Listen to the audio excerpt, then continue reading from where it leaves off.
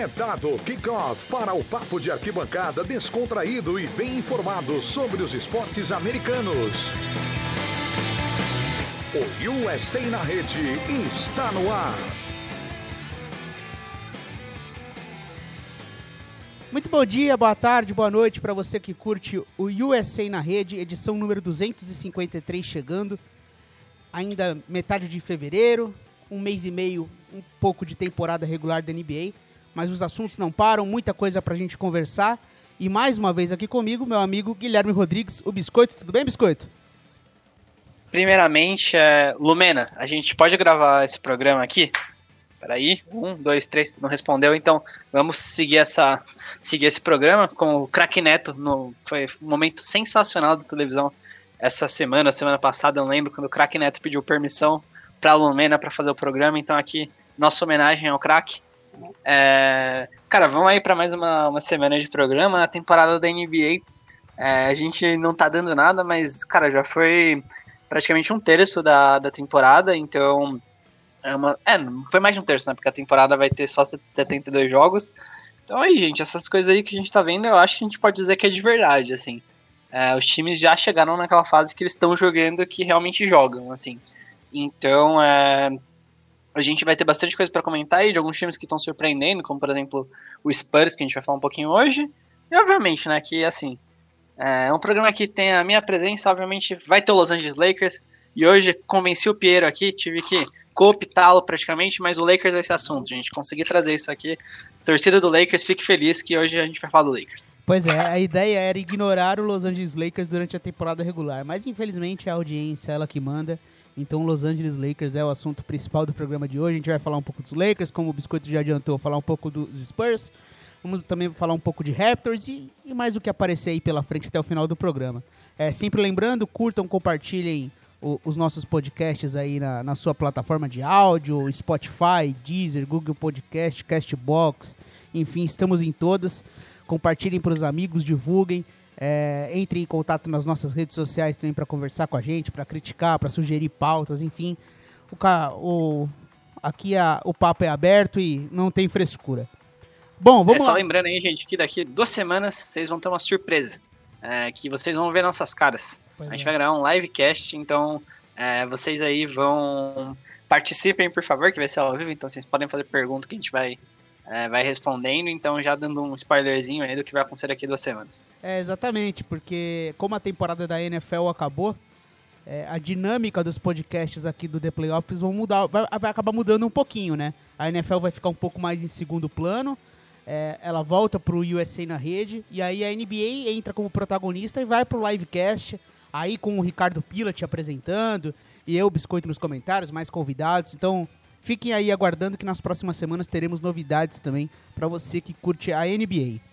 Bom, Biscoito, pra gente abrir os trabalhos aqui, vamos puxar o assunto do Los Angeles Lakers, né? Os Lakers estão com 20 vitórias, 6 derrotas.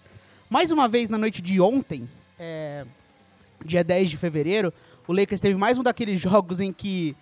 Eu não aguento mais, eu quero dormir, velho. O Lakers, o jogo começa mais tarde e só joga prorrogação, cara. Eu quero dormir, mano. Pois é, os Lakers eles jogam nesse ritmo câmera lenta, ganha quando quer, mas aí acaba se enroscando contra times piores que eles, bem piores, né?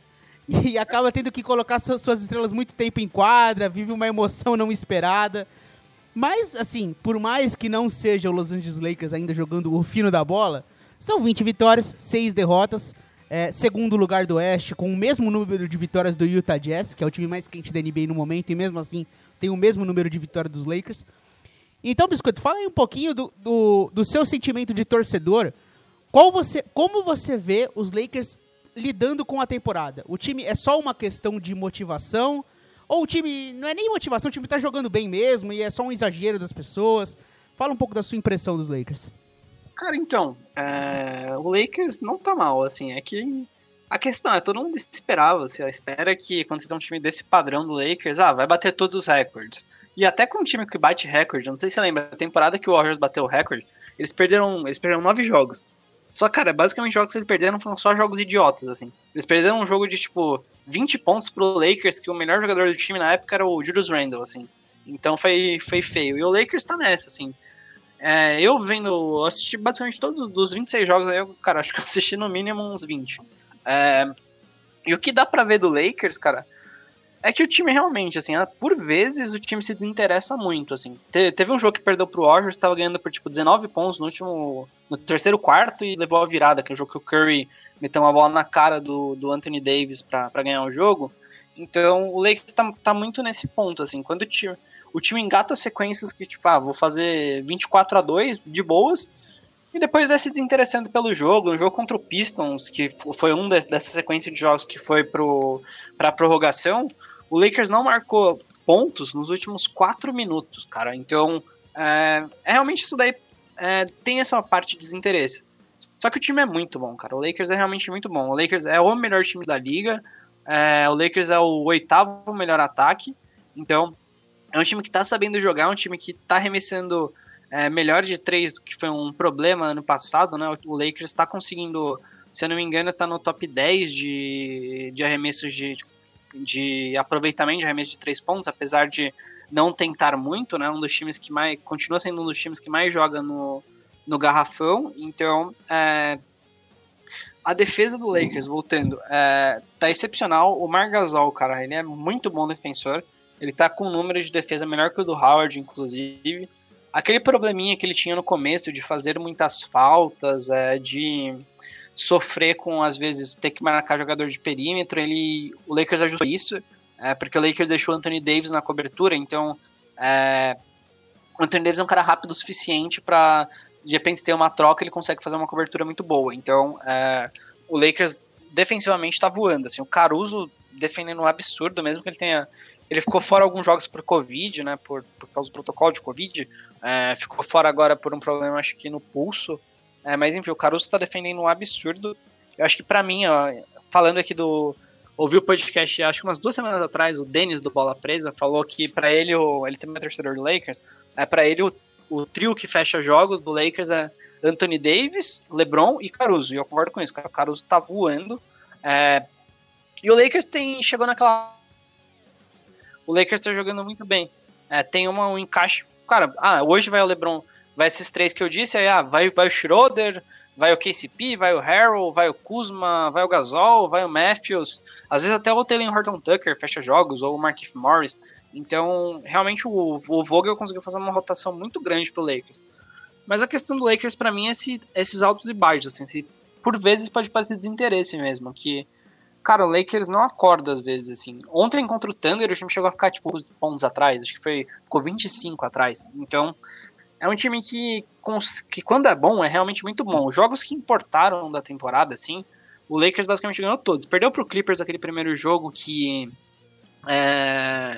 foi meio, assim, o Lakers foi um jogo estranho, assim. Foi um jogo feio. Mas dos adversários diretos, o Lakers basicamente ganhou de todos. Só perdeu um jogo pro Sixers, e por 1 ponto, assim, uma cesta do Tobias Harris na cara do Caruso, mas o Lakers, dos adversários que importa, tá ganhando de todo mundo, ganhou do Celtics, deu um pau no Denver, então é um time que tá bem, assim, mas é aquela coisa. Pode falar, Piro. Então, teve aquele jogo que quebrou a sequência de jogos em que os Lakers entraram no quarto vencendo e perdeu, né? Foi o jogo pra Portland, né? Pra Portland, não foi? Isso, que foi o jogo... Acho que foi pro Warriors. Eu acho que foi pra Portland, que foi o jogo que o Gary Trent começou a acertar a bola de 3 de todo quanto é lado. Verdade. É verdade, foi no começo da temporada. Foi no começo da temporada, foi o jogo que quebrou um pouco essa sequência. Mas também foi... Contra o Warriors também acontece a mesma coisa. Mas também foi um jogo em que o Lakers abriu uma grande diferença e meio que desligou, o Portland esquentou, e foi um daqueles jogos porque Portland tem muito dessas noites em que começa a cair tudo, né? Uhum. Que não é algo consistente, mas acontece até com alguma... Não é tão raro assim, e foi um dia desses, e aí os Lakers não conseguiram resolver muita situação. Eu lembro desse jogo, que foi um jogo marcante porque quebrou essa sequência, né? Do Lakers entrar no quarto vencendo e perdeu. Que o Lakers perdeu, ele só apanhou mesmo um jogo, aquele jogo pro Pistons, que foi horrível, que o Lakers fez 9 pontos no último quarto, mas tirando isso, o Lakers não perdeu nenhum jogo por mais de 10 pontos, então eram todos jogos ali que o Lakers chegou no final, ao menos com chance de ganhar. Então, dessas 6 derrotas aí, a única que foi incontestável, que o Lakers não teve nenhum momento no jogo, foi contra o Pistons. Então, é um time que, quando engata, é muito bom. A defesa é excepcional. Assim, o Vogel tá fazendo um trabalho excepcional. Não importa, o Harrell tá defendendo bem. Ele conseguiu fazer o Harrell não ser tão exposto na defesa, porque ele joga muitos minutos com o Anthony Davis, então o Anthony Davis consegue fazer cobertura.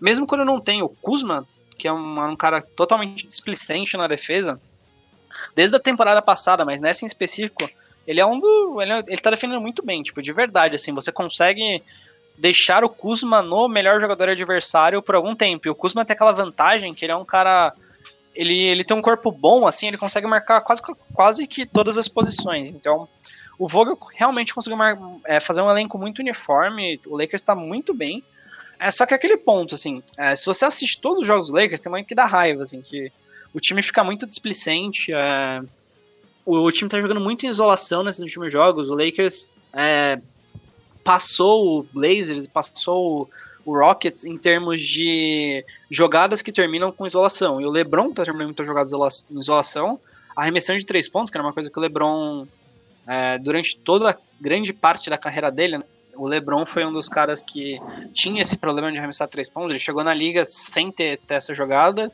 e hoje ele, cara, tá arremessando de qualquer lugar, assim, o logo LeBron já é realidade. Então, o Lakers é um time que tá bem, tá muito bem, só que é um time que ainda sofre com altos e baixos. Eu acho que o cara que retrata isso é o Anthony Davis. Ele perdeu alguns jogos por lesão, o Lakers tá poupando mais ele, só que ele tem noites ruins, ele tá tendo noites ruins, que você fala, caramba, é mesmo aquele cara que jogou as finais? Só que eu acho meio normal, assim, ele é meio baleado, o Lakers tá poupando ele, mas quando ele... Eu acho que quando o Anthony Davis joga o basquete que a gente tá acostumado a ver dele, o Lakers é basicamente imbatível, porque assim, abre muito espaço, é impossível, você vai dobrar no LeBron, dobrar no Anthony Davis, você tem 3 jogadores livres ali de boas, então o Lakers realmente tá com um elenco muito bom, que acho que o Lakers tem basicamente 11 jogadores confiáveis, acho que do LeBron ao Markieff Morris ali, que é o cara que menos, desses confiáveis é o que menos joga, dá pra você deixar qualquer um em quadra, então essa vantagem eu acho que poucos times da NBA têm igual o Lakers tem. Não sei se imbatível, mas é um time que tem muita tranquilidade pra jogar quando tem os dois juntos, né? Eu acho cara, que... quando o Anthony Davis tá acertando aqueles arremessos de meia distância dele depois do drible, cara, aquilo ali... Quando eu vejo o primeiro quarto, o Anthony Davis marcou tipo 15 pontos, eu falo, cara, já era, hoje é nosso. Hoje ninguém ganha. Vamos ver, né, se vai pintar algum time aí capaz de bater de frente nos playoffs. Mas a realidade é que a temporada regular é algo muito mais de preparação do time. E uma coisa que eu achava interessante, claro, desse time, porque teve muitas mudanças, e algo que até você bateu na tecla na off-season, né, de que não é comum um time campeão mudar tanto para uma temporada. Foram muitas modificações, muitas contratações, não aceitou que aquele time era o suficiente e evoluiu em relação à temporada. Das novas peças, quem você acha que realmente gera um impacto nesse time que não existia no ano passado? Qual que é o fator desses novos jogadores que chegaram que você fala, pô, isso aqui a gente não tinha na temporada passada? Ou não tem isso? Eles são todos jogadores que estão ali basicamente seguindo o rumo da temporada passada. Até porque, em termos estatísticos e estilo de jogo, é óbvio, você ter o Marc Gasol, ofensivamente, ele é um cara que passa melhor a bola do que ficar pegando lobby igual já veio o Magui e do Dwight Howard. Então aí você já tem uma adaptação de como você vai atacar com o seu pivô. Mas, no geral, é um time que, em meia quadra, ele vai ter um problema ou outro, mas vai ser muito forte em defesa, muito forte em transição. É um time que permite poucas bolas de 3 ao adversário, defende muito. As contratações em si mudaram alguma coisa no jeito de jogar dos Lakers? Cara, então, acho que o Lakers está respeitando mais jogo de meia quadra, assim. E, por vezes, o LeBron, principalmente no começo de jogos, cara, o LeBron, ele tá guardando o gás dele pro final. É normal a bola ficar com o Schroeder e o Schroeder é o cara que coordena o ataque do Lakers. Então acho que o Schroeder é o cara que mudou a forma como o Lakers joga. O Lakers tem a opção de jogar em meia quadra melhor por conta do Schroeder. E aí o Harrell, cara, ele é o jogador que acho que traz muita energia pro time. Aquele cara que vem do banco, briga toda hora por rebote. Então acho que pra um time teoricamente preguiçoso como é o Lakers, trazer o Harrell do banco é muito bom, porque o Harrell é aquele cara que ele vai brigar todo lance, então acho que quando entra Harrell e Caruso, assim, são dois caras que, velho, eles vão correr ali os 48 minutos, a quadra inteira marcando quem for, então eles são caras que trazem essa energia, então eu gostei muito da dupla Schroeder e Harrell, assim. Um que tá me decepcionando um pouquinho, assim, é o Wesley Matthews, eu esperava que ele fosse causar mais impacto, principalmente defensivo, só que ele joga os minutos dele, mas por várias vezes ele é preterido pro Taylor Horton Tucker, que também tá jogando muito bem. Esse menino, cara, desde a temporada passada a gente comentava aqui, ele é muito bom, ele é um jogador que o Lakers tem que ficar de olho, porque vai assim, tem boa chance de perdê-lo, né? Ele tem 20 anos e aí ele tem vai ser um free agent restrito na próxima temporada, e aí ele tem o Rooks. Ele ainda segue a Rooks Scale, mas é diferente, né? Porque ele teoricamente, os próximos 2 anos de contrato dele, ele faria um contrato na Rooks Scale, e aí no terceiro e quarto ano dele, ele poderia ganhar um contrato máximo, que aí seria, pra ele, seria na casa dos 20 e poucos milhões. Então, provavelmente alguém vai pressionar o Lakers na off-season por conta disso. Mas, enfim, acho que o Matthews, ele ainda tá me decepcionando um pouquinho, mas a dupla Schroeder e Harrell, cara, assim, pegando as gírias da internet, assim, cristal, 0 defeitos. Estão trazendo muita... Uma coisa que o Lakers não tinha, que era, não precisamos de LeBron e não precisamos de Anthony Davis para marcar pontos. Então isso o Lakers não tinha a temporada passada, e esses dois estão trazendo. Talvez, assim, uma pequena decepção é o nível de aproveitamento da bola de 3 pontos, assim, do Schroeder, do Anthony Davis, tá ali oscilando ainda, mas em compensação, por exemplo, o Caruso tá arremessando acima do nível dele. Te preocupa? O Caruso tá com 50% quase. Cara, não, assim, acho que na média o Lakers tá arremessando bem, o Lakers tá arremessando, acho que era 38%, o Lakers estão no top 10. Chegou 13º da liga, tá arremessando 37%. Então caiu um pouquinho, né? Mas chegou a ficar ali nas primeiras semanas da temporada, ficou em terceiro, em segundo, assim. Assim, vai ser aquele mesmo dilema da temporada passada, só que agora os times vão pagar ainda mais, que foi o que todo mundo tentou fazer nos playoffs. Beleza, vamos povoar o garrafão e vamos deixar o Lakers chutar de 3 à vontade. A Lakers vai lá e mata as bolas, porque os caras não são ruins o suficiente para você deixá-los completamente livre.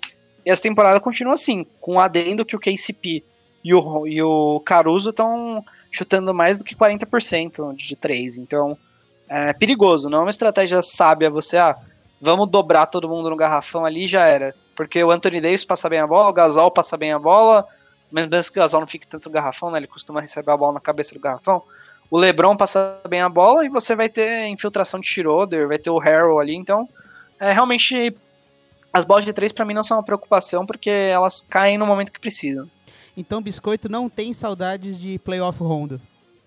Nossa, cara, ele tá jogando bem pra caramba no Hawks, né? O Tigas falaria isso se estivesse aqui. O Tigas nem sabe, cara, nem olhou. Ele deve ter... não, o Rondo tá bem, o que importa é jogar playoff. É isso. Jogador de decisão, gosta de jogo grande. Um detalhe interessante, LeBron James tá com uma temporada de 25,5 pontos, 7,9 rebotes, 7,9 assistências. Hoje, para mim, o melhor jogador da NBA, o MVP da temporada da NBA, fica entre Jokic e Embiid, foram os dois que venceram os prêmios do mês, a gente até falou isso no programa passado. Mas eu acho que vai chegar um momento em que os Lakers vão passar o Utah, vão terminar em primeiro no Oeste, e a discussão vai voltar de se mais uma vez o LeBron, aos 36 anos de idade, merece o prêmio de MVP. Que é sempre uma discussão que acaba sendo feita quando o nome do LeBron James aparece, e continua sendo muito impressionante ele, aos 35 anos, fazer o que ele faz. O que esse LeBron atual me lembra um pouco o de Miami, no seguinte sentido. Quando o LeBron jogava em Cleveland, você percebe que ele está pontuando muito, você percebe que ele está dominando o jogo, você percebe que ele está controlando as ações, porque ele é o time. Quando ele chegou nos Lakers, era a mesma coisa. Você sente que ele é o time. Esse Lakers, assim, ele parece tão dominante em relação aos seus rivais e ao seu jeito de jogar, que me lembra aquele LeBron de Miami. Você fala, ele nem tá tão bem assim. Aí você vai ver no box score, ele tá com 18 pontos, 7 rebotes, 8 assistências. E você nem percebeu que ele fez tudo isso no jogo. O LeBron, acho que esse time do Lakers é tão bom que você nem sente ele fazer os números que ele faz toda noite. É algo realmente que mostra a força do time e o que é o LeBron James. Você acha que o LeBron vai segurar essa bronca e vai de novo brigar por MVP no final da temporada? Cara, se tem uma coisa que eu aprendi na minha vida é que sempre saia com guarda-chuva em São Paulo e nunca duvide de LeBron James, cara. Então, não dá pra duvidar do homem, cara. Ele tá jogando muito bem, assim. Aqui é o que você falou, às vezes Principalmente agora no Lakers, que ele pode se dar o luxo de, um quarto aqui eu vou tirar de folga. Eu não vou jogar esse primeiro quarto. Schroeder e Anthony Davis aí juntos arrumam 20 pontos no quarto e tá suave. Então, ele tá com esse... Ele tem uma coisa que talvez ele nunca tenha tido na carreira dele, que foi esse... Provavelmente eu acho que esse Lakers deve ser o melhor time, assim, em termos de peças, todas as peças, que o LeBron teve, né? O melhor elenco que ele já teve. Porque se aí olhar, mesmo o próprio hit que ele teve, ele tinha o LeBron, o Wade e o Bosh, mas você ia ver o quarto melhor jogador, era tipo o Ray Allen no fim da carreira. Então, não tinha um quarto jogador do nível que é o Schroeder, um quinto jogador do nível que é o Harrell, um banco com tantas opções assim. Então, eu acho que respeite isso faz você... Playoff Chalmers. Playoff Chalmers. Exato, o Norris Cole ali, que brilhou nos playoffs. Então, ele nunca teve um elenco assim, e acho que isso faz ele ficar um pouquinho apagado às vezes. Mas o que eu tô gostando é que o LeBron ele tá muito dedicado na defesa, cara. Ontem o Lakers, inclusive, ganhou o jogo, né, depois da prorrogação, e ele roubou uma bola no último lance, assim. Ele foi aquelas roubadas de NFL, assim, que o Horford lançou a bola e ele interceptou, assim. Então foi... Cara, o LeBron tá motivado. Eu acho que ele é um cara que sempre surpreende a gente. Eu acho que ele, com a idade, ele aprendeu como ele domina um jogo, cara. Hoje não tem nenhum aspecto do jogo do LeBron que seja um defeito, assim, que você fale, o LeBron não consegue fazer isso. Tipo, há alguns anos ele sofria quando era pressionado, quando vinha a dobra, alguns anos ele não sabia arremessar de 3, agora não, cara. Agora o LeBron, se você dobrar nele, ele vai achar o melhor passe, se você der espaço, ele vai enterrar na sua cabeça, se você não marcar ele de perto, ele vai arremessar de 3, então eu acho que o LeBron se tornou hoje jogador completo, assim, não tem nada no jogo hoje do LeBron que você fale, ele não sabe fazer. Então eu acho que ele tá firme na briga aí de MVP, mas é aquele negócio, MVP é um prêmio de historinha, né? Sim, então, sim. assim, o LeBron não vai ter a melhor história da temporada, com certeza. O Lakers, atual campeão, fez a melhor campanha. Ok, era o esperado, então ele não vai ter uma história chamativa o suficiente para ganhar o prêmio de MVP, mas o que é incrível que ele tá fazendo sem dúvida. Em termos de número de banco de reservas, o Lakers é o quarto time que mais pontua com o banco. Em comparação na temporada passada, o time era o 11º em banco. O que não significa que o banco era ruim na temporada passada, né? Era um banco até que talvez defendia um pouco melhor do que esse, mas não pontuava no mesmo volume, né? É até uma pequena diferença de estilo do jeito do banco dos Lakers jogar. Mas no fim é isso. Mais alguma coisa pra complementar sobre os Lakers ou é isso, Biscoito? Podemos seguir o baile? Cara, se eu pudesse ficar falando aqui, eu falo 2 horas do Lakers, né? Mas vamos seguir. Bom, como todos sabem, eu sou torcedor do Phoenix Suns, né? Então eu já resolvi matar as minhas 2 inimizades num programa só. Então já foi Lakers, eu já vou jogar o Spurs junto aqui, que eu já mato isso aqui de uma vez só. San Antonio Spurs, brincadeiras à parte, mais uma vez, quando a gente esperava, agora vai, né? Agora o Spurs vai trocar todo mundo, tem uma molecada lá pra desenvolver, o Popovich vai encerrar a carreira.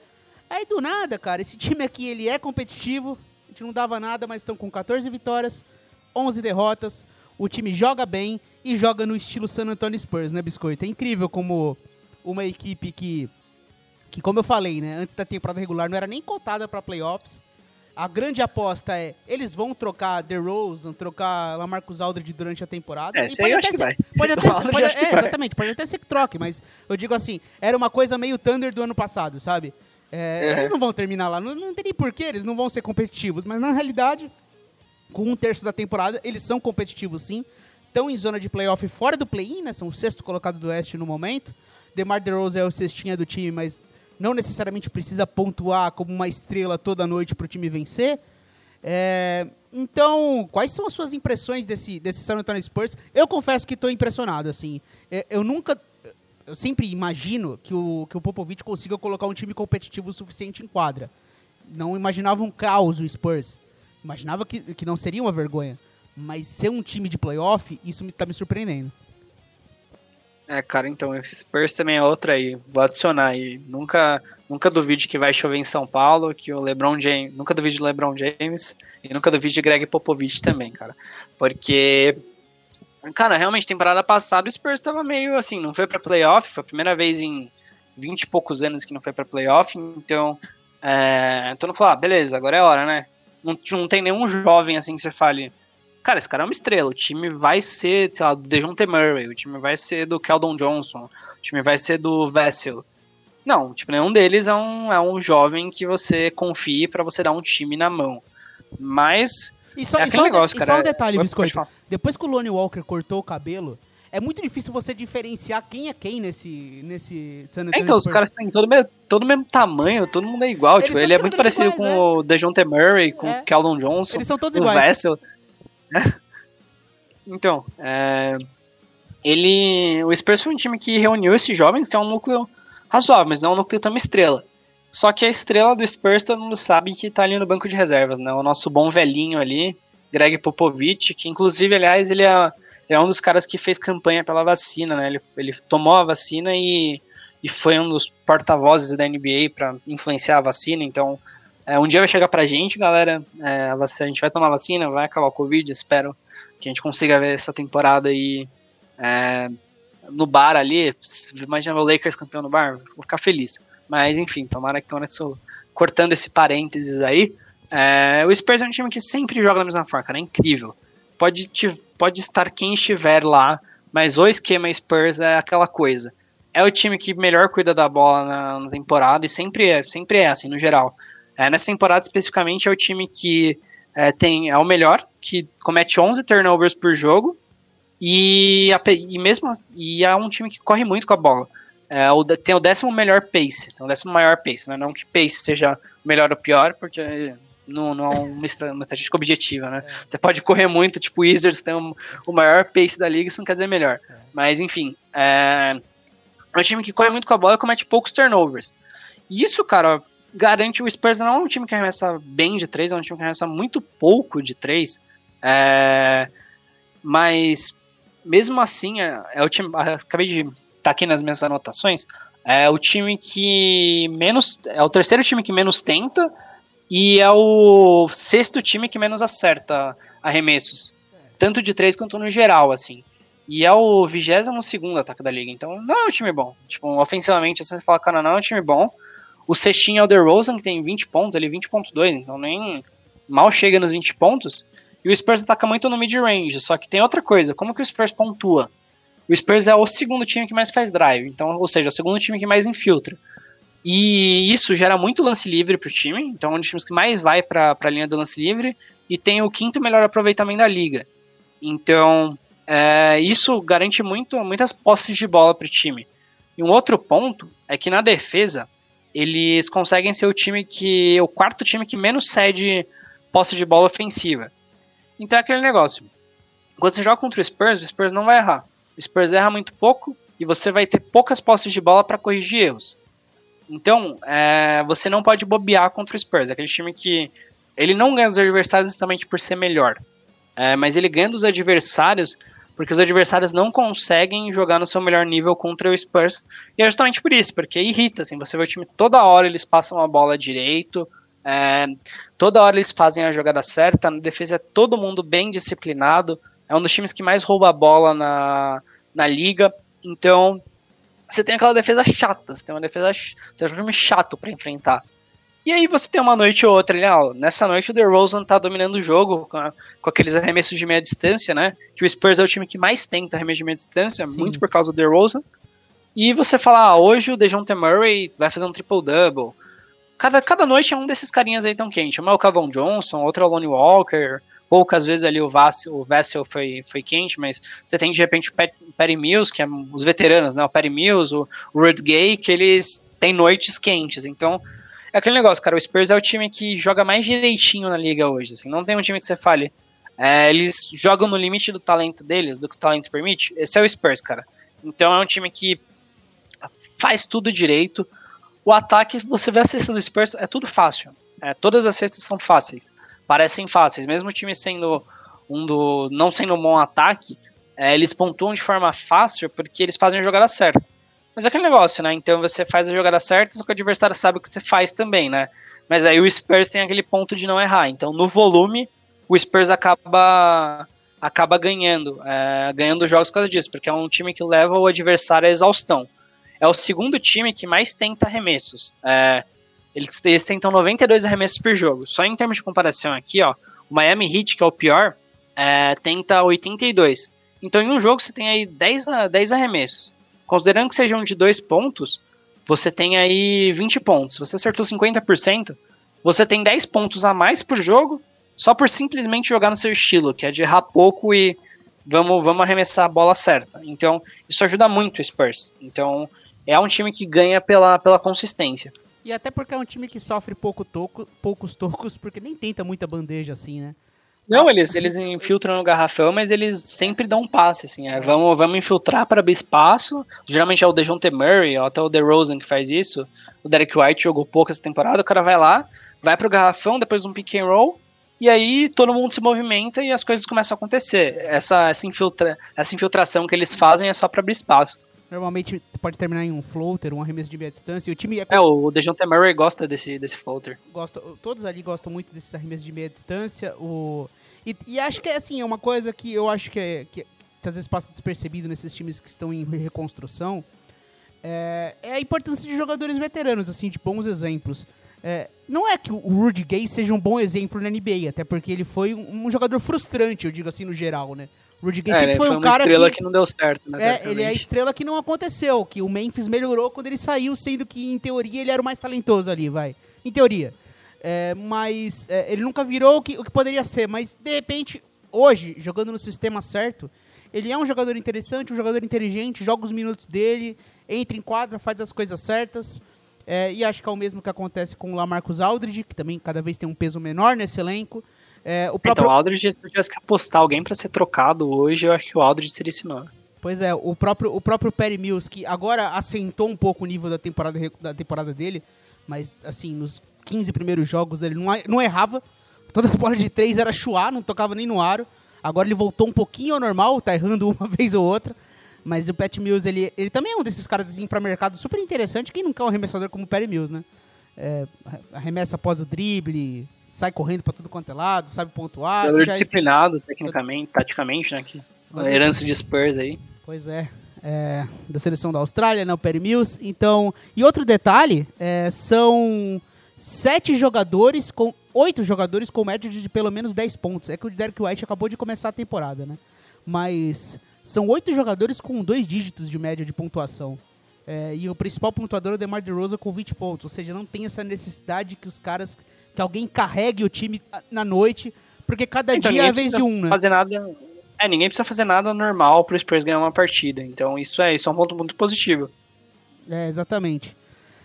Tem alguns jogadores interessantes aqui. O Jakob Poeltl é um jogador interessante, porque ele protege muito bem o aro, um baita. Ele nem sabe jogar muito. Ele sabe jogar muito bem basquete. Ele não sabe nem jogar muito bem basquete, mas ele protege muito bem o aro. Então entrega minutos interessantes. O Eubanks também é esse mesmo estilo, assim. Pois é. É um branquelo que pula muito, é meio estranho. Ele dá uns tocos, assim, que às vezes ele não devia dar. Você fala, mano, por que você tá pulando, seu branquelo? Às vezes ele dá umas enterradas na cara, mas ele é aqueles cara briguento, assim, que vai pra jogadas que ele não deveria ir só pela marra, assim, pra intimidar o adversário. É importante ter um cara desse no time. E acho que, assim, o Spurs, que era um dos times menos atléticos da NBA por muito tempo, eles conseguiram construir uma linha de montagem que foi o que eu brinquei no começo. São vários caras que parecem a mesma pessoa, com porte físico, braços longos, caras atléticos, que conseguem evoluir na defesa a cada jogo, e aí você coloca Keldon Johnson, coloca Lonnie Walker, coloca DeJounte Murray, o próprio Vassell, que é um rookie, né? Então tem que ter um pouquinho mais de paciência com ele. Mas todos são caras muito longos que incomodam na defesa. O DeJounte Murray é um defensor incrível. Ele é incrível. Nossa, ele é bem bom, cara. Ele não dá respiro, cara. Antes dele se machucar, ele foi time de defesa, né? Foi o terceiro time de defesa, não foi? Foi. Antes da temporada que ele rompeu o ligamento. Ele é bem bom mesmo. Cara, o Spurs tinha nele o projeto Kawhi, né? Mas infelizmente, ofensivamente, ele não chega nem aos pés do Kawhi. Mas defensivamente, o menino é bom, cara. E o que falta pra esse time é justamente isso. É a questão dos 3 pontos. São poucos arremessadores, assim. Você precisa estar com o Patty Mills em quadra, vai. Eu acho que o Patty Mills é o único arremessador confiável de 3 pontos desse time. O único cara que vai acertar aquelas bolas que não deveria, assim. Que você... É o único. O Spurs gosta de, em alguns momentos, colocar o LaMarcus Aldridge no pick and pop, Mas eu vi, inclusive, um jogo foi contra os Blazers, em que o Spurs fez o pick and pop com o LaMarcus Aldridge, mas ele dava um passinho pra frente e arremessava aquelas bolas longas de 2. Ele não errava uma. Era toda hora, era arremesso de meia, longa distância ali de 2 e ele acerta. Quando ele dá um passo pra trás e vai pra linha dos 3 pontos, ele não acerta tanto. Então eu fico nesse dilema de se vale a pena insistir tanto com o LaMarcus Aldridge, às vezes espaçando a quadra. Ou abraçar mesmo ele arremessando essas bolas longas de 2 pontos, que são as bolas que caem dele. Já é veterano, não vai mudar. Com 35 anos ele vai virar um grande arremessador. Então, cara. É que o LaMarcus Aldridge é aquele cara que eu realmente acho que o Spurs deve trocar, cara. Ele tem o seu contrato de 24 milhões expirante. Ele perdeu alguns jogos essa temporada aí.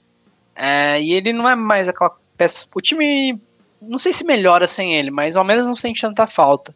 Então acho que dá pra você conseguir alguma coisa que vale a pena pelo contrato expirante do Aldridge. E não é que o Aldridge seja uma porcaria, muito pelo contrário, né? Joga. Coloca num não, time, ele é um bom jogador. Acho que ele não faz mais sentido pra esses Spurs, assim. Exatamente. E como você falou, né? Derek White tem apenas 6 jogos na temporada, iniciou só 2. E ele foi, em termos ofensivos, alguém fundamental na temporada passada, né? Na boa ele foi o melhor jogador do Spurs. Foi o melhor jogador do Spurs, chegou a jogar na seleção americana, inclusive, né? Com o próprio Greg Popovich. Assinou uma extensão contratual boa, né? Nessa off-season, né? Foi um contrato grande, né? Contrato de 4 anos que ele assinou. Então o Derek White... 60 e poucos milhões, assim, ele ganhou grana mesmo. Exatamente, ele ganhou uma grana e eu acho que é um cara que pode levar ainda mais esse nível. Mas eu acho que existe um teto aqui pra esse time. Por mais que exista esse talento, eu não vejo esse Spurs segurando a mesma bronca até o final. Mas é o que você falou. Quem sou eu pra ficar duvidando do Greg Popovich? Mas quando a gente olha pros times que estão atrás, tem times melhores, né, Biscoito? Cara, tem, mas, por exemplo, meu Dallas ali, meu time que eu apostei todas as minhas fichas ali, tá decepcionante, tá ali, cara, Dallas tá muito mal. Não, e eles abraçaram a ideia mesmo de que eles são uma bosta na defesa, né? Nem vamos então tentar voltar a defender vamos jogar bem. pra fazer conta. Vamos voltar a ser o Dallas do ano passado, vai dando esse negócio de defesa. Então, cara, do Oeste, assim, cara, basicamente, tirando o Wolves, que esse daí já era, tá... Acho que não vale vamos até fazer uma regra aqui. Não vamos proibir a palavra Wolves nesse podcast. O time é muito ruim, cara. O time é muito ruim. Cara, não vale a pena falar do Wolves. Mas tirando esse time aí da cidade de Minnesota, os outros 14 times têm chance de playoff, assim. Você vê ali, tipo, acho que do Spurs, que tá em sexto, até o Oklahoma, são 3 jogos de diferença. Cara, qualquer coisa pode acontecer aí, literalmente. Assim, vai estar uma zona. O Kings tá jogando bem ultimamente. O Oklahoma eu tiro também. O Oklahoma eu tiro também. O Oklahoma não vai disputar. Esquece, que, cara, o Oklahoma também é aquele time que eles são incompetentes, que eles querem ser ruim, mas não dá, cara. É que a defesa é boa. A defesa é boa, mas eles não conseguem pontuar. Eles não conseguem pontuar, não tem como. O Dort ontem defendendo o LeBron, cara, pô, que foi aquilo? O moleque é bom demais. Mas enfim, e foi no estilo Kawhi Leonard defendendo o LeBron, né? Toda hora a mão na cara ali, toda... foi incrível. Até fizeram um videozinho, mas, cara, acho que tá todo mundo nesse bolão aí, cara, honestamente. Acho que o Spurs tem chance. Não me surpreenderia se o Spurs terminando entre 6º e 10º ali pra conseguir um play-inzinho. Um play-in. Acho que rola, cara. Acho que rola, assim. O Spurs tem chance. Não descartar o Spurs. Mas também eu tô meio idiota, né? Só descarto o Wolves. Então é isso. De resto ali, qualquer um pode ir pros playoffs. Isso eu garanto aí, galera. Podem me cobrar. Eu descarto o Oklahoma também. Eu acho que esse time aqui vai continuar perdendo. Mas eles conseguem jogar competitivinho, assim, tá? Mas não vão ganhar o suficiente. O resto, eu realmente vejo todo mundo na briga. Todo mundo na briga mesmo. E dos times, assim, do topo do Oeste, eu acho que... dificilmente eu vejo o Spurs passando os 5 que estão na frente dele, sabe? Uhum. Então acho que o Spurs ele não... O teto do Spurs é isso aí, é 6º. Eles não vão passar ninguém que tá na frente. E a 6ª posição, que é uma posição que tem bastante valor, né? Porque é o primeiro time que não joga o play-in, né? Então ficar em 6º vai ser uma disputa valiosa. Você não vai arriscar. Assim como ficar 7º e 8º, claro. Então vão ser jogos valiosos aqui, sim. E agora, já que falamos de 2 times do Oeste, pra gente finalizar nossos assuntos principais, vamos falar de um do Leste. O Toronto Raptors, que foi um time que começou a temporada de forma trágica, assim, trágica mesmo. Teve problemas, inclusive, nos bastidores, aquela coisa do Siakam, algumas conversas fora nos microfones, a coisa foi, inclusive, pra imprensa, parecia que o clima não era tão legal, e a dúvida pairou, assim, será que os Raptors acabou em canto? Eles desistiram de ser aquele time que joga direito, competitivo? Mas, na realidade, e sempre lembrando, eles não estão jogando na cidade deles, eles não estão em Toronto, estão tendo que jogar em Tampa Bay. Vão terminar a temporada em Tampa, né? Confirmaram essa semana. Já confirmaram, vão terminar a temporada em Tampa. Então, é desconfortável, porque você tá longe de casa, onde você está acostumado a jogar. O time que é de Toronto não joga em Toronto, a torcida era importante. Então, acho que tudo isso tem o seu valor. Teve algumas mudanças no elenco que são importantes, né? O Ibaka era uma peça importante em termos de liderança, o Marc Gasol era uma peça importante em termos de liderança. Então eles tiveram essas pequenas mudanças. O grosso do elenco ainda é muito o mesmo, né? O Lowry e o Van Vliet ali na armação. Siakam, Anunoby, o Norman Powell vindo do banco. E aí aquela dúvida de quem é o melhor pivô. O Aaron Baines não está fazendo aquela temporada que a gente esperava, apesar de já ter melhorado. O Chris Boucher mostrando que ele é um jogador de NBA realmente, vindo do banco, sendo importante. Mas, assim, nos últimos 6 jogos, são 5 vitórias. E quando você olha para a tabela, o Toronto Raptors está em quinto, empatado com o Indiana Pacers que tá perdendo de todo mundo depois que trocou o Oladipo. Então, assim, eu acho que o Toronto já se colocou numa posição confortável e imagino que esse é o nível dos Raptors. Os Raptors é o 5º melhor time do leste, assim, com o Miami melhorando, o 6º, mas não pior que isso. Cara, então aqui o leste tá aquela coisa da hora, né, cara? O leste tá bom. O 5º colocado tem campanha negativa, cara. O quinto colocado os 4 primeiros seria são muito o 11º na nossa querida Série A. Então, temos ali o nosso querido leste sempre representando, mas... Você pega no pé do Raptor... leste. Oi? Você pega no pé do leste. Os 4 primeiros do leste são muito bons. Não, são bons, mas vamos falar de Série A, né? Mas beleza, vamos falar dos cruzeiros da NBA aqui, né? Times que estão eternamente na Série B. O Toronto Raptors, cara, começou a temporada muito mal, ganhou só 2 dos primeiros 10 jogos, e não é que perdeu, assim, tipo, perdeu de perder, assim, perdeu de levar 30 pontos na fuça, assim, era aquele negócio feio, cara, era feio. O Siakam, como você falou, ele foi expulso de um jogo, né, por cometer 6 faltas, saiu, foi pro vestiário e ficou suspenso um jogo pelo próprio Raptors, teve boato de troca, o time não acertava nada de 3, nada. Só o Van Vliet, que esse tá jogando um absurdo, assim. O Van Vliet é o melhor jogador do Raptors dessa temporada, ele é o sextinho atualmente, mas ele também, cara, ele fez 54 pontos semana passada, não vou lembrar contra quem foi, esqueci o adversário, mas ele marcou 54 pontos, que foi a maior pontuação de um jogador não draftado na história da NBA. Antes já era o Moses Malone pelo Magic, ele tinha marcado 53, o Van Vliet marcou 54 e quebrou esse recorde, mas ele tá jogando absurdo, ele é o único ponto de consistência do Raptors. Mas acho que o time incorporou, assim, foi aquele negócio de...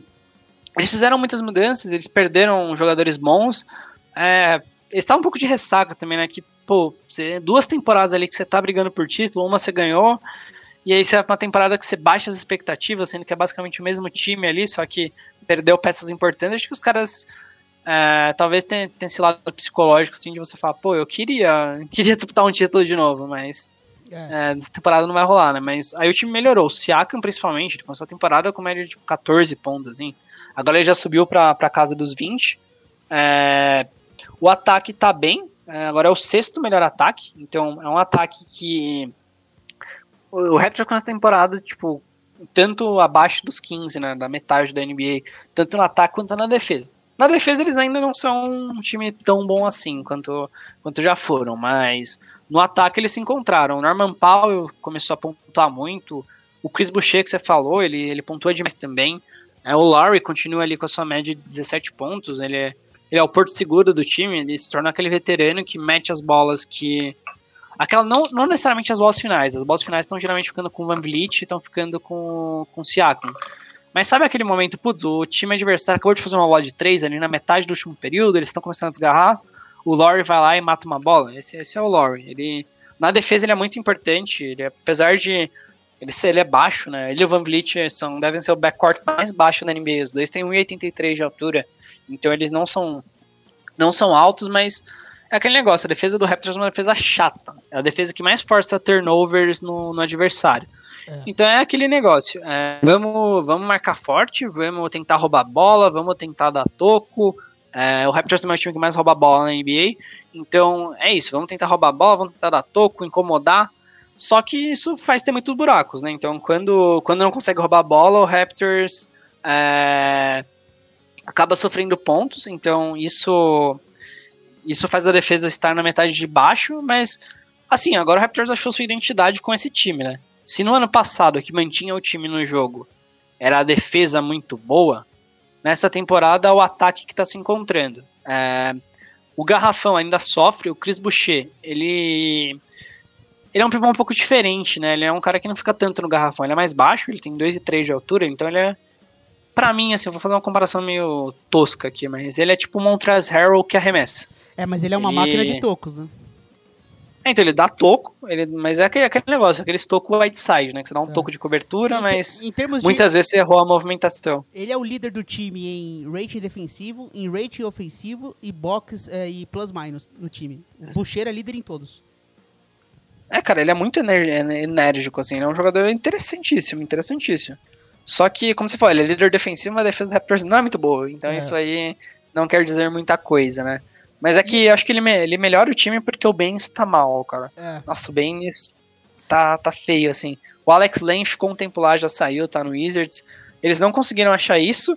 E outro ponto, só pra fechar aqui, é o que o Raptors melhorou muito, que é considerado a temporada mal, que eles estão arremessando muito de 3. Então eles são o terceiro time que mais arremessa de 3, o terceiro que mais converte arremessos e o quinto maior aproveitamento. Então, cara, eles estão nesse volume. Assim, o Raptors é isso, cara. Vamos marcar forte, tentar roubar a bola, correr e arremessar. É isso que o Raptors faz. É o time que mais rouba a bola, é o time que mais rouba a bola, é o time que mais força turnover adversário e é o time que mais pontua na transição, o time que mais pontua a partir de turnovers. Esse é o estilo do Raptors. O Raptors encontrou sua forma de jogar assim. E foi um início de temporada que foram muitas atuações individuais muito ruins também, né? O Norman Powell teve um momento da temporada que tava arremessando 30% de 2 pontos. Não acertava nada. O Norman Powell é o principal jogador vindo do banco, né? E quando começa também, e aquela história de, será que os Raptors vão reviver aquele quinteto com o Anunoby de pivô, que foi super legal nos playoffs, pra fechar alguns jogos. Contra o Celtics foi bem legal. Exatamente. Então, eles têm essa opção. O Nick Nurse é um cara criativo, então ele consegue gerar situações novas pro time, né? Então, você enfrenta o Toronto Raptors num dia, no outro dia, você já tá enfrentando uma coisa diferente, principalmente em termos de defesa. E no ataque ele tem esses caras, né? Ele tem ali o Lowry, ele vai fazer o jogo dele. A gente sabe que o Van Vliet vai poder ter um jogo de 54 pontos, igual você falou, que foi o jogo contra o Magic, né? Que ele fez 54 pontos. Isso, contra o Magic. Exatamente, contra o Magic. Que às vezes sai dali da cartola, o Van Vliet ele é capaz de fazer um tipo de jogo assim. E o Chris Boucher, ele arremessando, ele é engraçado porque ele parece o Manute Ball arremessando, né? Que ele não pula, sair de trás da cabeça o arremesso dele, ele não pula e parece que bate um lateral, assim, do futebol em direção a cesta. É algo muito engraçado, mas ele tá com aproveitamento, a bola dele cai. Tá 43%, pô, tá ótimo. Então a bola dele tá caindo. É que eu acho que ele arremessa tão feio que os times pagam pra ver, sabe? Vai, uma hora ele vai cair, cara. Você duvida, velho. Você fala, cara, se esse cara infiltrar, ele vai enterrar na minha cabeça. É melhor vai acertar deixar ele arremessar de 3. Então tem um pouco disso. Eu falei isso durante... Chegou um momento também, no inicinho da temporada, que a gente até falou um pouco dos Raptors e falamos assim como o Nick Nurse estava tentando todo mundo do banco, né? Tinha jogo que entrava 7 jogadores do banco e era o segundo quarto ainda, 8 jogadores do banco. Parecia o Pelicans do ano passado. O legal do Nurse é isso, cara. Ele é um cara que não tem medo nenhum, ele não tem pudor nenhum de tentar. Cara, se o Siakam tiver ficar no banco pro time ganhar, ele tenta. Ele foda-se. Vamos tentar. Porque ele tentou todos os jogadores, cara. Todos. O Raptors usa todo mundo, assim, cara. Se você tem um corpo pra jogar basquete, você vai estar lá. Ele tenta o Bembry, tenta o Watanabe, Malak Flynn. O Matt Thomas tá com menos espaço na temporada, ele chuta bem de 3, mas...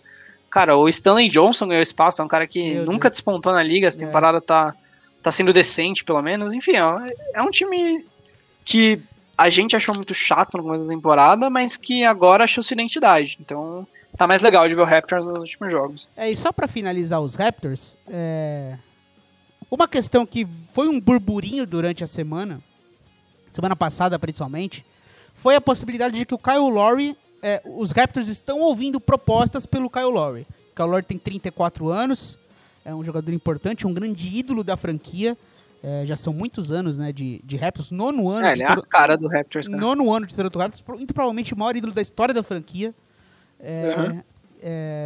Um jogador que eu acho que ele mudou a visão das pessoas em relação a ele depois daquele título, porque ele era um jogador bom, que ficou marcado por ser essa coisa do flop, de cavar muita falta, e de que em playoff ele não era tão bom assim quanto parecia.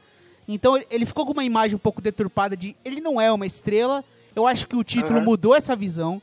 O título deu mais confiança para ele, o que fez com que ele fosse um jogador ainda melhor na temporada passada. Esse ano ele deu uma retraída mesmo, não tá jogando no mesmo nível da temporada passada. A idade vai chegando para todo mundo, nem todo armador é Chris Paul. Então aos 34 anos a ideia normalmente um armador ele tá caindo de nível.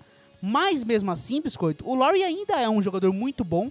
E acho que ele é perfeito para a NBA de hoje, porque ele é bom defensor, arremesso de 3 pontos, consegue cavar falta em clutch time, essas coisas que tudo que te ajuda a ganhar jogos, o Lowry faz. E ele faz sem precisar ter um papel primário no time. Ele pode ser o segundo, terceiro.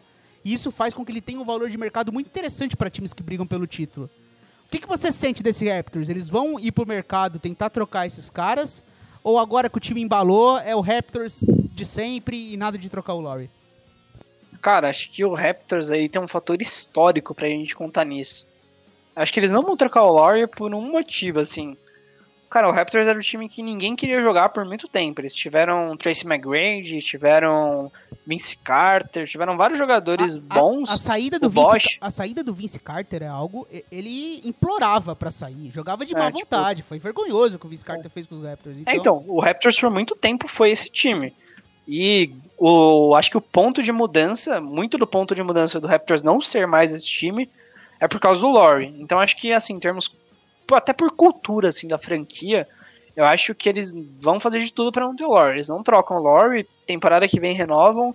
Acho que ele é um cara que vai acabar a carreira no Raptors, assim, porque ele eu acho que tem esse valor intangível muito grande pra franquia, assim, de ter sido a cara que mudou a franquia. Tudo bem, quem ganhou o título foi com o Kawhi, que foi o melhor jogador e blá blá blá, mas sem ele quando o Raptors deixou de ser uma piada para ser um time que disputa playoff todo ano, esse foi o Lowry. A cara do Lowry vai refletir sempre para mim nesse momento. Então, eu acho que até por respeito, assim, por toda a história que ele tem com o Raptors, eles não vão trocar. Pois é. Eu também acho. Se eu fosse apostar, eu apostaria a mesma coisa também. Bom, o programa aí aqui se encaminhando para o final, tem pequenos assuntos finais aqui pra gente comentar. O primeiro, o Kevin O'Connor, do The Ringer, soltou essa semana de que o Will Barton, jogador do Denver Nuggets, não deve terminar a temporada nos Nuggets. Lembrando que foi um assunto na off-season de que o Will Barton, voltando de lesão, ele não queria ser um sexto homem, mas ele aceitaria o papel.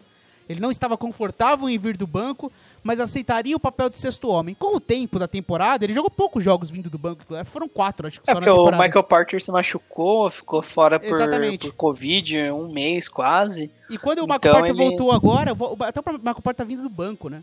Tá jogando com o Gary Harris, o Will Barton e o Jamal Murray. Mas parece que é uma questão mesmo. E o Will Barton tá no 7º ano da liga, tem 30 anos.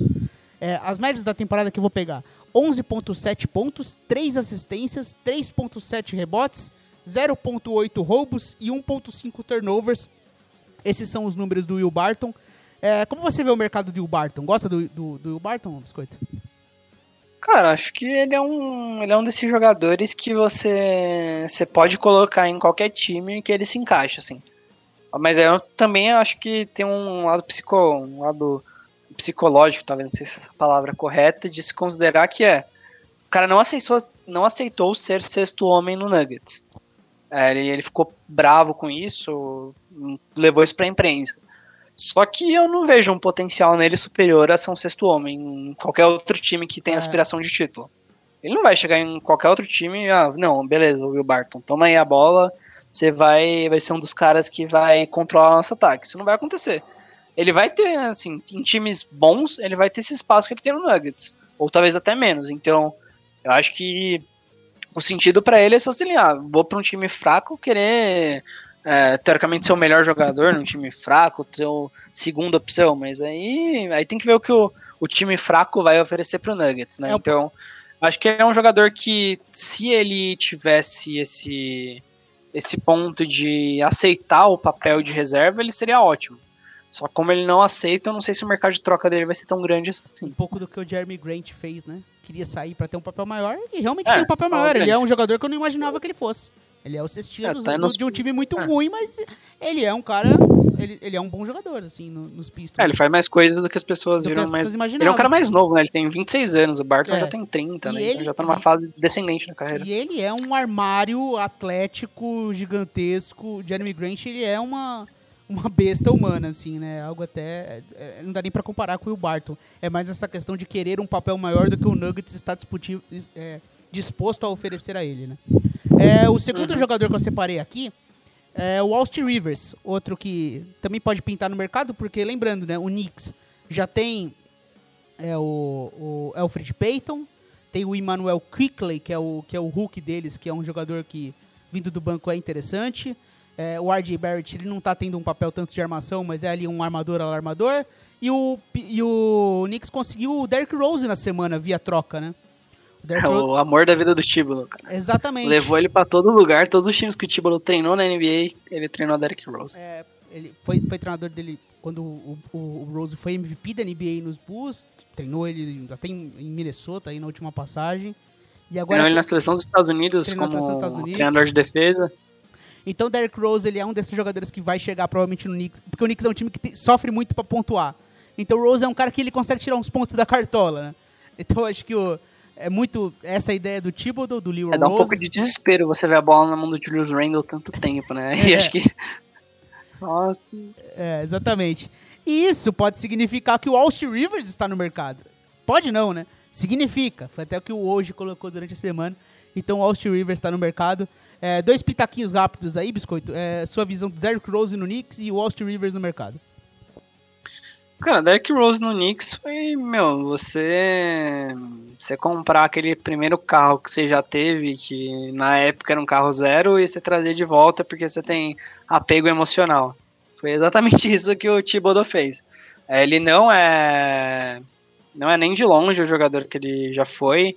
Ele era um cara que, pra mim, eu achei que ele fosse ter uma aspiração de, ele aceitou esse papel de sexto homem, eu achei que ele fosse aceitar esse papel de sexto homem em um time bom, assim, tipo, pra disputar título, não no Knicks. Mas acho que agora ele vai, acho que por gratidão ao Thibodeau, não vai mudar muito o que o Knicks já faz. Ele não é um jogador hoje capaz de fazer o que ele já fez há algum tempo atrás, que todo mundo tem aquelas memórias de Rose infiltrando, enterrando na cabeça de todo mundo, sendo MVP. Isso aí há muito tempo ele já não é. É um cara que vai ajudar o time a pontuar, que, como você falou aí, é um time que sofre muito. A bola fica na mão do Randle muito tempo, assim. O Quickley, ele pontua, mas ele é um novato, né? Então ele não dá pra você jogar todo o peso nas costas do Quickley. Mas também, né, Biscoito? Eu imagino que o torcedor não queira também que o Quickley tenha poucos minutos, né? Tipo, vamos deixar o moleque jogar, né? Também não é pra chegar o Rose aqui e não colocar o moleque pra jogar, né? O Thibodeau tem dessas também. Thibodeau, né? Que é um cara que ele não deixa reservas em quadra, cara. O Obi-Toppin lá, que é o novato do time, não joga. Não joga porque o Randle é o titular da posição dele, o Randle vai jogar 40 minutos por jogo. Toppin não joga.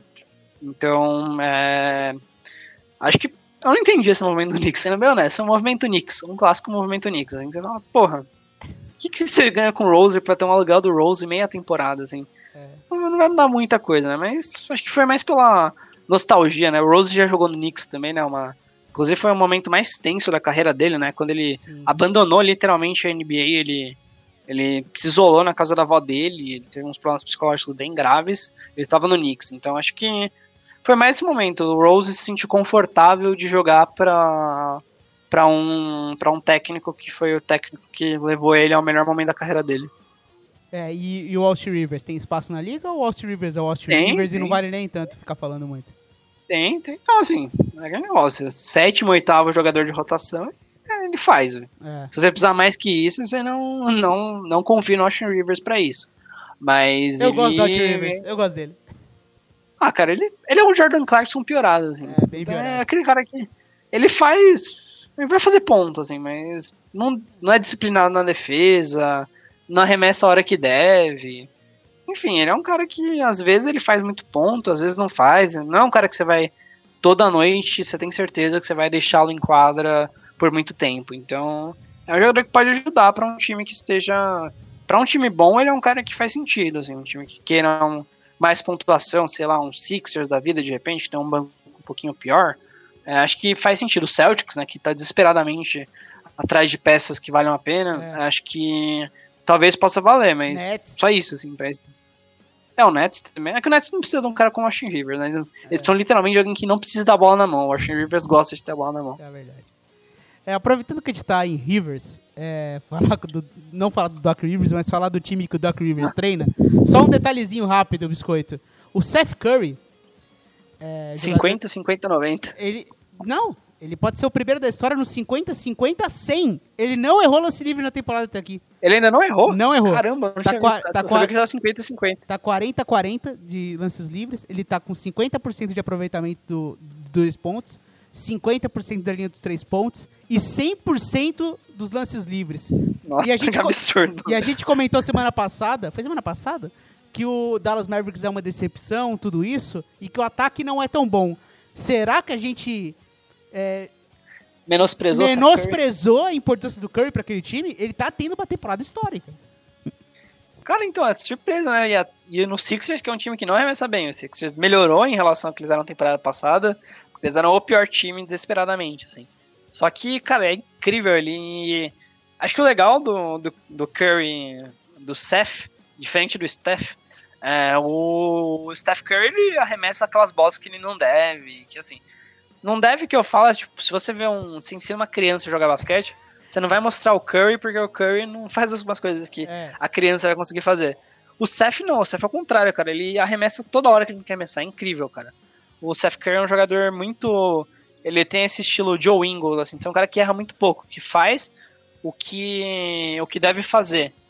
E, tipo assim, quando você tem Embiid, Ben Simmons ali no garrafão, os dois arrumam muito espaço, você acaba tendo espaço. E agora eles têm um arremessador do nível do Curry, que é tudo que ele queria, assim. Toda a situação que o Curry desejou na carreira, ele tem no Sixers. Então, tá muito legal de ver, ele tá jogando muito bem, ele é um cara muito consistente. Ele tudo bem que o Sixers foi um time que sofreu muito, né?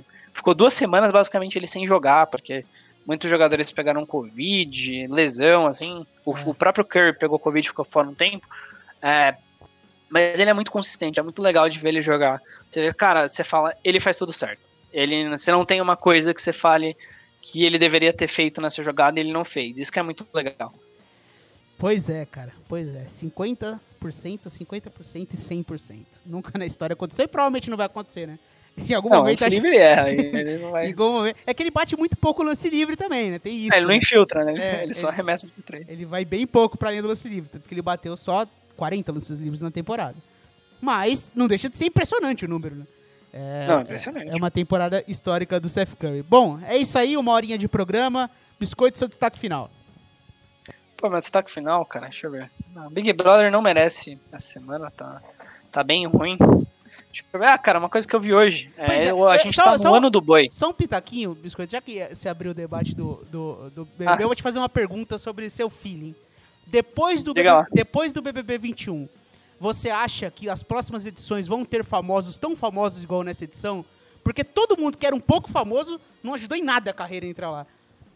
Nossa, Brody, Carol Conká ali tá... O Projota, sofrendo, mesma coisa também. Não, então, tipo, a Carol Conká, eu vejo uma matéria que ela aluga um apartamento aqui em São Paulo, um lugar muito rico, acho que é no Itaim. O apartamento custa R$10 mil por mês o aluguel. A equipe dela já tá com medo porque ela perdeu tanto contrato que ela não consiga mais pagar o aluguel. Então, cara, não sei se vai ficar famoso. Eu acho que vai ficar umas subcelebridades, assim. Mas é uma coisa que também, famoso é uma coisa muito de nicho, né? Porque, por exemplo, eu não sabia quem era a VTube até entrar no BBB. E eu descobri que a menina tem, tipo, 19 milhões de seguidores. Eu falei, velho, não fazia ideia de quem era a VTube, assim. É tipo, 10%, da população brasileira seguia a mulher no Instagram. Então, esse negócio de famoso é meio de nicho, né? Mas, não sei, Pedro, boa pergunta. A gente tem que debater isso um dia com mais profundidade. Teremos o The Playoffs BBB no futuro. Mas por enquanto é isso. Bom, eu cortei seu destaque. Tem alguma outra coisa que você gostaria de falar? Era uma curiosidade aí, que a gente tá no ano do boi, o Instagram me avisou isso hoje ali. Tava abrindo o Instagram ali, aí você vê, eu falei, ano do boi? O que é isso? Acho que é o ano do boi no calendário chinês, então fica aí a curiosidade pra vocês. E zoar o Palmeiras, né, gente? Que é isso? Parabéns ao Palmeiras aí, que conseguiu ser o primeiro time sul-americano desde o Mundial, né, que existe desde 2005 aí. 2000 não existiu, Piero. 2000 existiu. Primeiro campeão mundial se chama Esporte Clube Corinthians Paulista. Não, o primeiro Mundial que existiu em 2005, né, que o meu querido São Paulo Futebol Clube ganhou. Desde então, nenhum time sul-americano ficou na 4ª posição, né, e o Palmeiras conseguiu essa proeza. Então, tem uma aposta aqui que eu vou falar. A gente vai sortear algum ouvinte que eu vou pagar uma janta de tipo R$100 quando o Palmeiras fizer um gol no Mundial. Podem me cobrar. Tá aí. Depois do biscoito prometido. O que você prometeu ano passado com o Phoenix Suns indo pros playoffs? Quase que você perdeu? Pô, eu também prometi, sei lá, foi o boné, né? Foi o boné, né? Assim. O Phoenix Suns ficou 8 de 8 na bolha. Olha que essas promessas do biscoito são perigosas. Tá mantido aí. Isso aí. Só aposto essas coisas que eu sei que eu vou ganhar. Pois é, gente. É isso aí. Reforçando o convite, né? Curtam, compartilhem os nossos podcasts aí nas redes sociais. Acessem o theplayoffs.com.br. Soltamos hoje o Power Ranking da NBA, que eu e o Biscoito participamos ali do ranking junto com o Tigas, com o Tuca, com o Jorge, com o Ricardo. E eu escrevi o texto lá analisando rapidamente os 30 times da NBA, então tem ali um Power Ranking para vocês lerem e acesse o The Playoffs. É isso, gente. Um beijo, um abraço e até a próxima. Falou!